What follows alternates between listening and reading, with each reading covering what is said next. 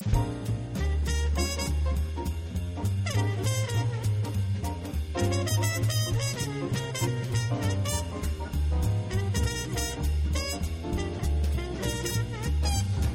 no longer enough to learn by doing the job.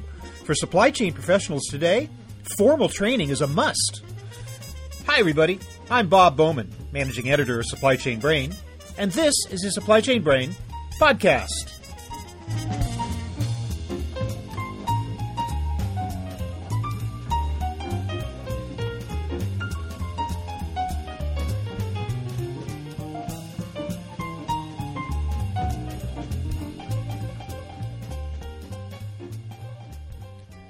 Training can take many forms, drawing on both internal and external resources and employing a variety of techniques. What's consistent is the importance of the exercise at a time when supply chain is becoming a critical component of corporate profitability. The skills required of a supply chain professional today are broader and deeper than ever before. An individual might end up performing multiple supply chain-related tasks over a career instead of being stuck in just one area. And the job can only get more complex. Today I'm speaking with Jim Barnes, Managing Director for ISM Services at the Institute for Supply Management. He'll talk about how supply chain management is evolving from a tactical to a strategic discipline and how training techniques are changing accordingly. We'll touch on issues such as training boot camps, continuing education, virtual learning, mentoring, and the value of professional certifications. And we'll get a sense of what kinds of training work best. So here is my conversation with Jim Barnes.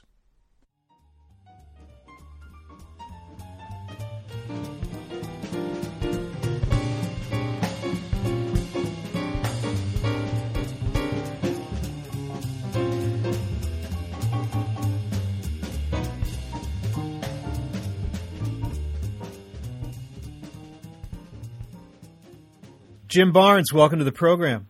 Thank you very much. You know, Jim, in the old way, if somebody wanted to enter the business world for a job in supply chain or any way else, they may or may not go to college and get some kind of a degree, and then they get the job, and then from then on, it's learn by doing. It's on-the-job training, and that was all it was required. I mean, what's wrong with that way of training an employee in today's environment of supply chain? I think you're absolutely right, and supply chain in particular. It was one of those careers that was less professionalized, I would say, than some others that are out there, and the professionalization of supply management jobs, whether it's supply chain or procurement, has been on the upswing for a while now. And the real reason being that supply chain has become much more of a critical component of making a profit than it was in the past. And so having more than just tacit knowledge of on-the-job training is required in order to execute well. In fact, unlike in the past, a person entering the world of supply chain or a job like that these days might actually be doing it on purpose, where it seems like in the past, most people who ended up in supply chain jobs didn't start that way or had no awareness of even the existence of supply chain as a profession. Is that your impression as well?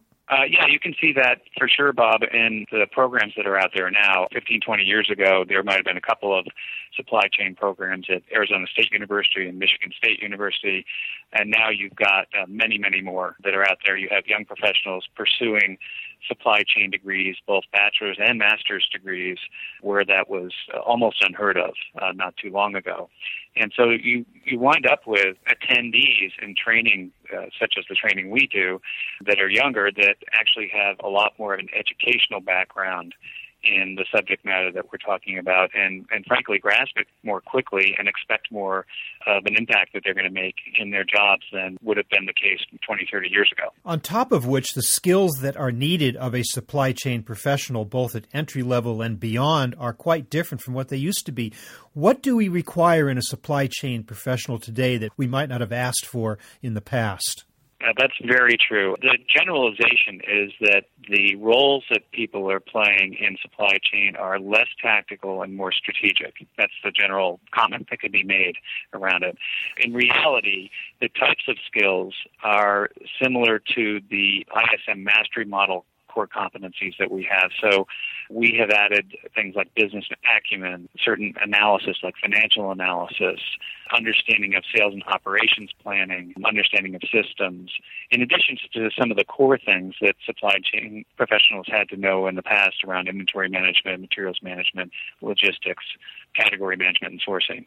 So it's become a broader skill set that's required and more strategically focused than it has been in the past, in part because of the automation of some of the tactical tasks that were being performed for many years. And as you indicated, the need for analytics these days is a much more numbers-oriented type of profession now, no longer kind of a seat-of-the-pants type of job, right? That is right, yeah. When we do training in strategic supply management, we spend a lot of time on the different analyses that can be performed, whether it's market analysis, cost and price analysis, financial analysis of suppliers. And we often get feedback that those are very valuable lessons and tools and techniques that are learned because they can apply them directly to the job now. Whereas in the past, if you were performing a more tactical role, let's say processing requisitions into POs, that kind of thing, then you really weren't doing the kind of analysis that you can do today. And sometimes you'll find companies where they haven't really created those more strategic roles in a very defined way. So even though somebody is more senior, they're still doing a lot of tactical work, and they need to be able to separate themselves, apply those kinds of tools and techniques in order to create a lot more value in the supply chain. Is it your impression that companies today are up to speed on the need for a new era and a new attention paid to training, especially in supply chain, or are they behind the curve on that? I think, Bob, it's becoming more universal, that there is a big shift going on. The supply chain's getting more focused. The skill set has to be more strategic and provide more value. And one of the main impact areas on that and is really market forces. So when you look at the growth rate of GDP and the particular struggles of certain industries like oil and gas currently, you're not going to increase your profit, your bottom line profit, by growing sales 10%. In fact, you're in some cases, you're lucky to hang on to the kind of revenue you've had. So where are you going to improve your profit? It's going to be in the supply chain. It's going to be through efficiencies. It's going to be through better relationships with your suppliers and innovating. So those are the things that companies are investing in, and that's why training is becoming much more important. All right, I want to talk about corporate in-house training before we get to other types, and both from the sense of new entrants to the job as well as continuing education. Give me a sense of what types of programs are important these days in order to implement in companies. How intense should they be? What type of resources should companies be expending on training? Well, it's interesting. I think when they're facing a tough time, the first thing companies will do is actually take away money from training and focus on reductions in forces and other things that can be immediate benefits to the bottom line. But then they soon recognize it, probably within 6 months to a year, that they do need to invest in the training internally. And that can come in many forms. It can be simply training so that people understand the organization itself, who's doing what, where to go with to engage stakeholders, how the operations actually are trying to improve their efficiency so that you can be on board with that. And then there's the external opportunities for training, like what ISM does around training people for specific tools and techniques that they can apply in order to get an ROI on that training. And so that's very important as well. Again, on-the-job training, actually doing the work has always been an excellent way of learning how to do it. But there's also the question of, do you take employees off the job? Do you put them in educational situations that require them to be away from their day-to-day job in order to be able to bring them back more effective than ever? Or are you trying to train them during the 9-to-5 cycles? Or how are you incorporating training into the business day? That's a good question, Bob. So there's a concept called 70-20-10. So 70% of the learning that happens, especially in supply chain jobs, is on the job. It was 100% many years ago, but today the goal is 70% of it's on the job, applying it, just doing it. 20% is through internal mentoring, coaching that happens, and so now we're up to 90% of the effort. About 10% is external. And that 10% external is important in order to give people stretch areas where they can learn new skills and bring in experts that may not reside within the four walls of the business. So 70% is on the job, 20% is through coaching, mentoring, managing, and 10% should be more of that expertise-driven external environment, and that can happen in many different modes. To what extent should a company depend on and develop internal training capabilities versus relying on outside training assistance such as that from ISM or other consulting organizations? How much should be in-house versus out? We have to have some in-house capabilities. A lot of it depends upon the size of the company. So we work with companies that are sort of mid-sized, so the $500 million to maybe $1.5 billion. And those companies may not have the scale to have internal resources.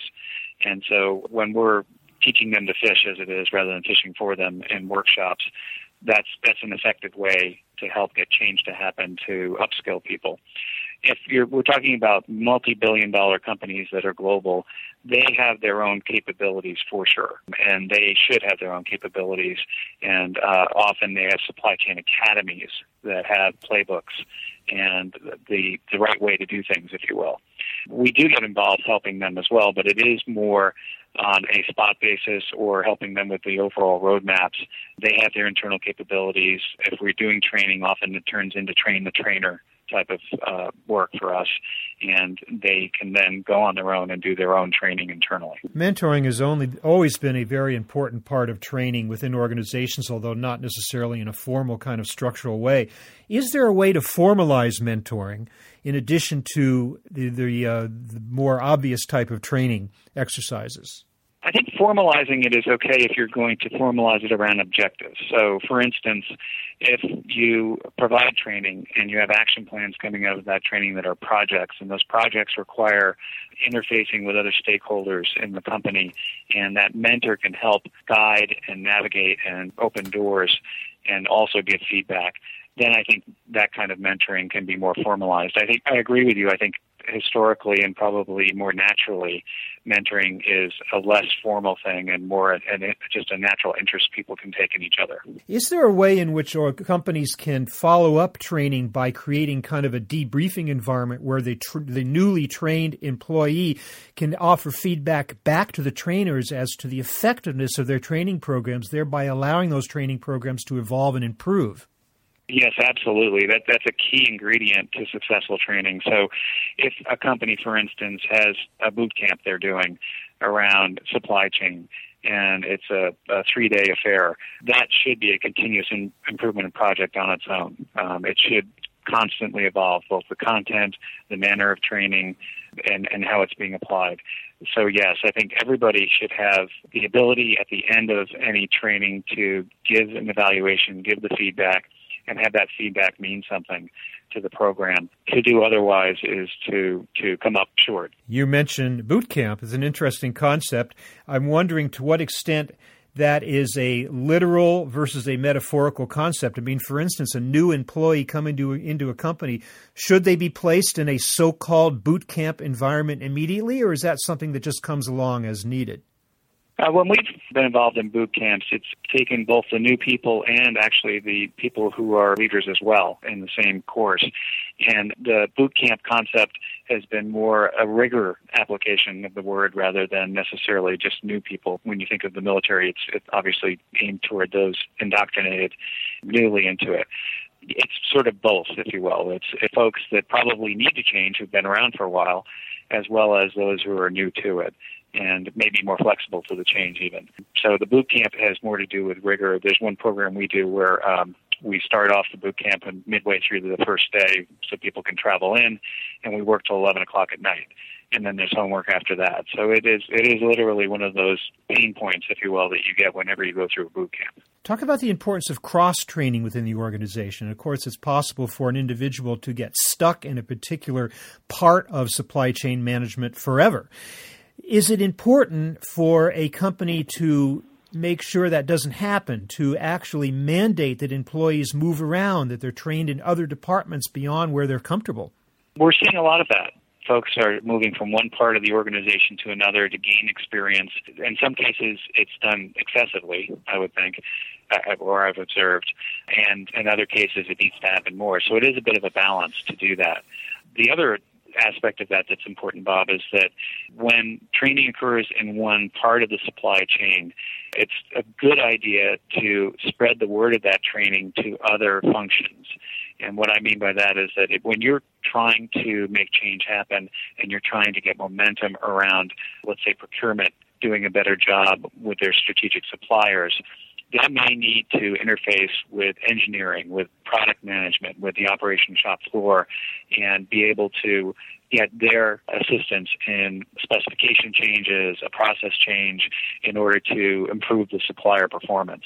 And so it's really important to have at least a taste of that training or the meaningfulness of that training communicated to other functions as well. At least to give each function an understanding of where other functions are coming from so that they know that they're not just thinking in their own minds about what they need in order to improve the organization. They actually understand what's required of other functions or other so-called silos, right? That's exactly true, Bob. And one of the exercises that is often performed is a RACI, so a responsible, accountable, consult, inform exercise. It's a diagram of who's responsible for different situations that come up and who's accountable for it and who needs to be informed or consulted. And that's often a very interesting part of a training we do in terms of the arguments that can come about who's really responsible for something. And it points out how important it is to heighten the communication and to recognize the person or the role that's truly accountable for something to get done. In the area of continuing education, how important is it and what do companies need to do in order to make sure that veteran employees are being continually trained in either new skills or being able to handle new concepts and requirements that develop as supply chains mature? That's very important in supply chain because the supply chain needs have been changing constantly in particular, the past 15, 20 years and accelerating. The strategic nature of it, the ability to work with others within the company, within the enterprise, and get things done requires certain skills that may not have been required when someone started 20 years ago in supply chain. So it is critical that the folks who've been around for a while also go through the training. And the other aspect of that, too, is that if you have more experienced people in the training with younger, newer people, they can mentor them, they can tell the war stories, they can actually contribute a lot to a workshop as well as learn. What about professional certifications such as those maintained by ISM? I'm thinking specifically of the Certified Professional in Supply Management, CPSM, Certified Professional in Supplier Diversity, CPSD. What are these certifications and what is the value of acquiring them?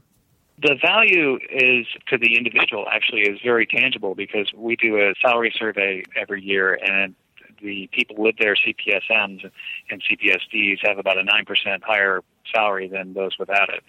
So it does pay off, literally. But the continual learning that you mentioned earlier, the education that is sort of lifelong, people who get their CPSM, people who have their CPSD are more committed to that, in part because they've got to get continuing education hours, CEHs, in order to keep their certification. So it's a push-pull kind of thing, where they're definitely they have more of an aim toward lifelong learning, and it's reinforced by the fact that they have to get it in order to keep the certification.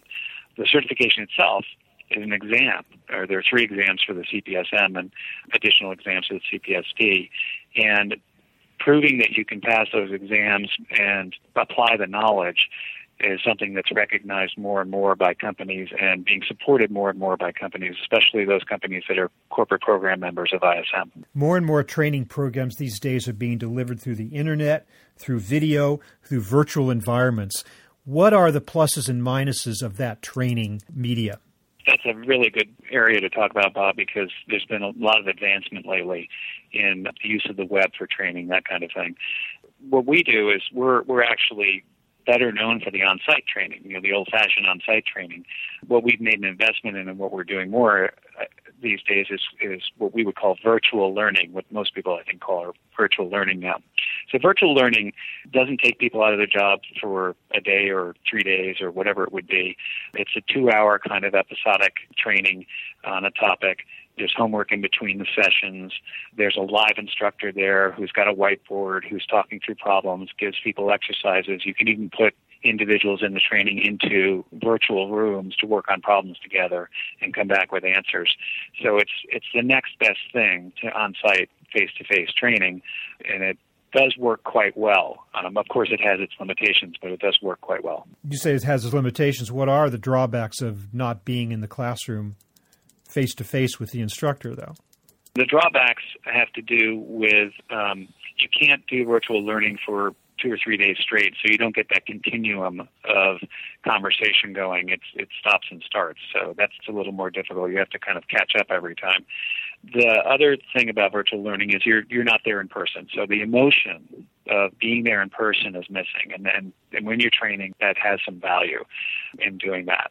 The other thing is you can run into technical difficulties. You can have the video or the audio fail or have difficulties, or people are using different equipment that are coming into the web session, and it may be on their side that it's failing. So it isn't a perfect world for sure, but when you're getting it right and you can hear them and see them and it's working well, it is a lot better than individual e-learning online courses that are their value is really being asynchronous, and it's the next best thing to being on site. So we said that there are so many qualities today that a supply chain professional must possess. What, in your opinion, are the biggest skill gaps you see out there right now? Well, I would have to turn to, we're seeing a lot of demand for the training we do. This may sound quite basic, but it's really understanding cost. For supply chain professionals, especially those on the procurement side, they've been pushing suppliers on price, asking for a better price since the beginning of time. And really understanding cost, getting your arms around cost, understanding the concept and the application of total cost of ownership is something that is becoming a much more common objective, and something that a gap, if you will, that is they're trying to close. It even leads into should cost. What should the cost be, and what could it be for the product or whatever's being produced? So that's one major area. The other area that's always been popular and continues to be is negotiation. Negotiation skills, as I was telling a group this week, negotiation is an art. It's not a science. It takes practice.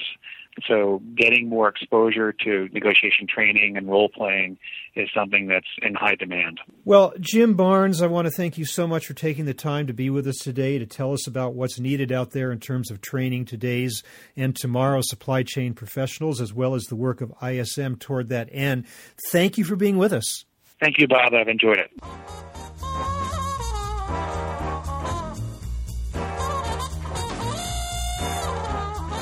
That was my conversation with Jim Barnes of the Institute for Supply Management, talking about the evolution of supply chain training.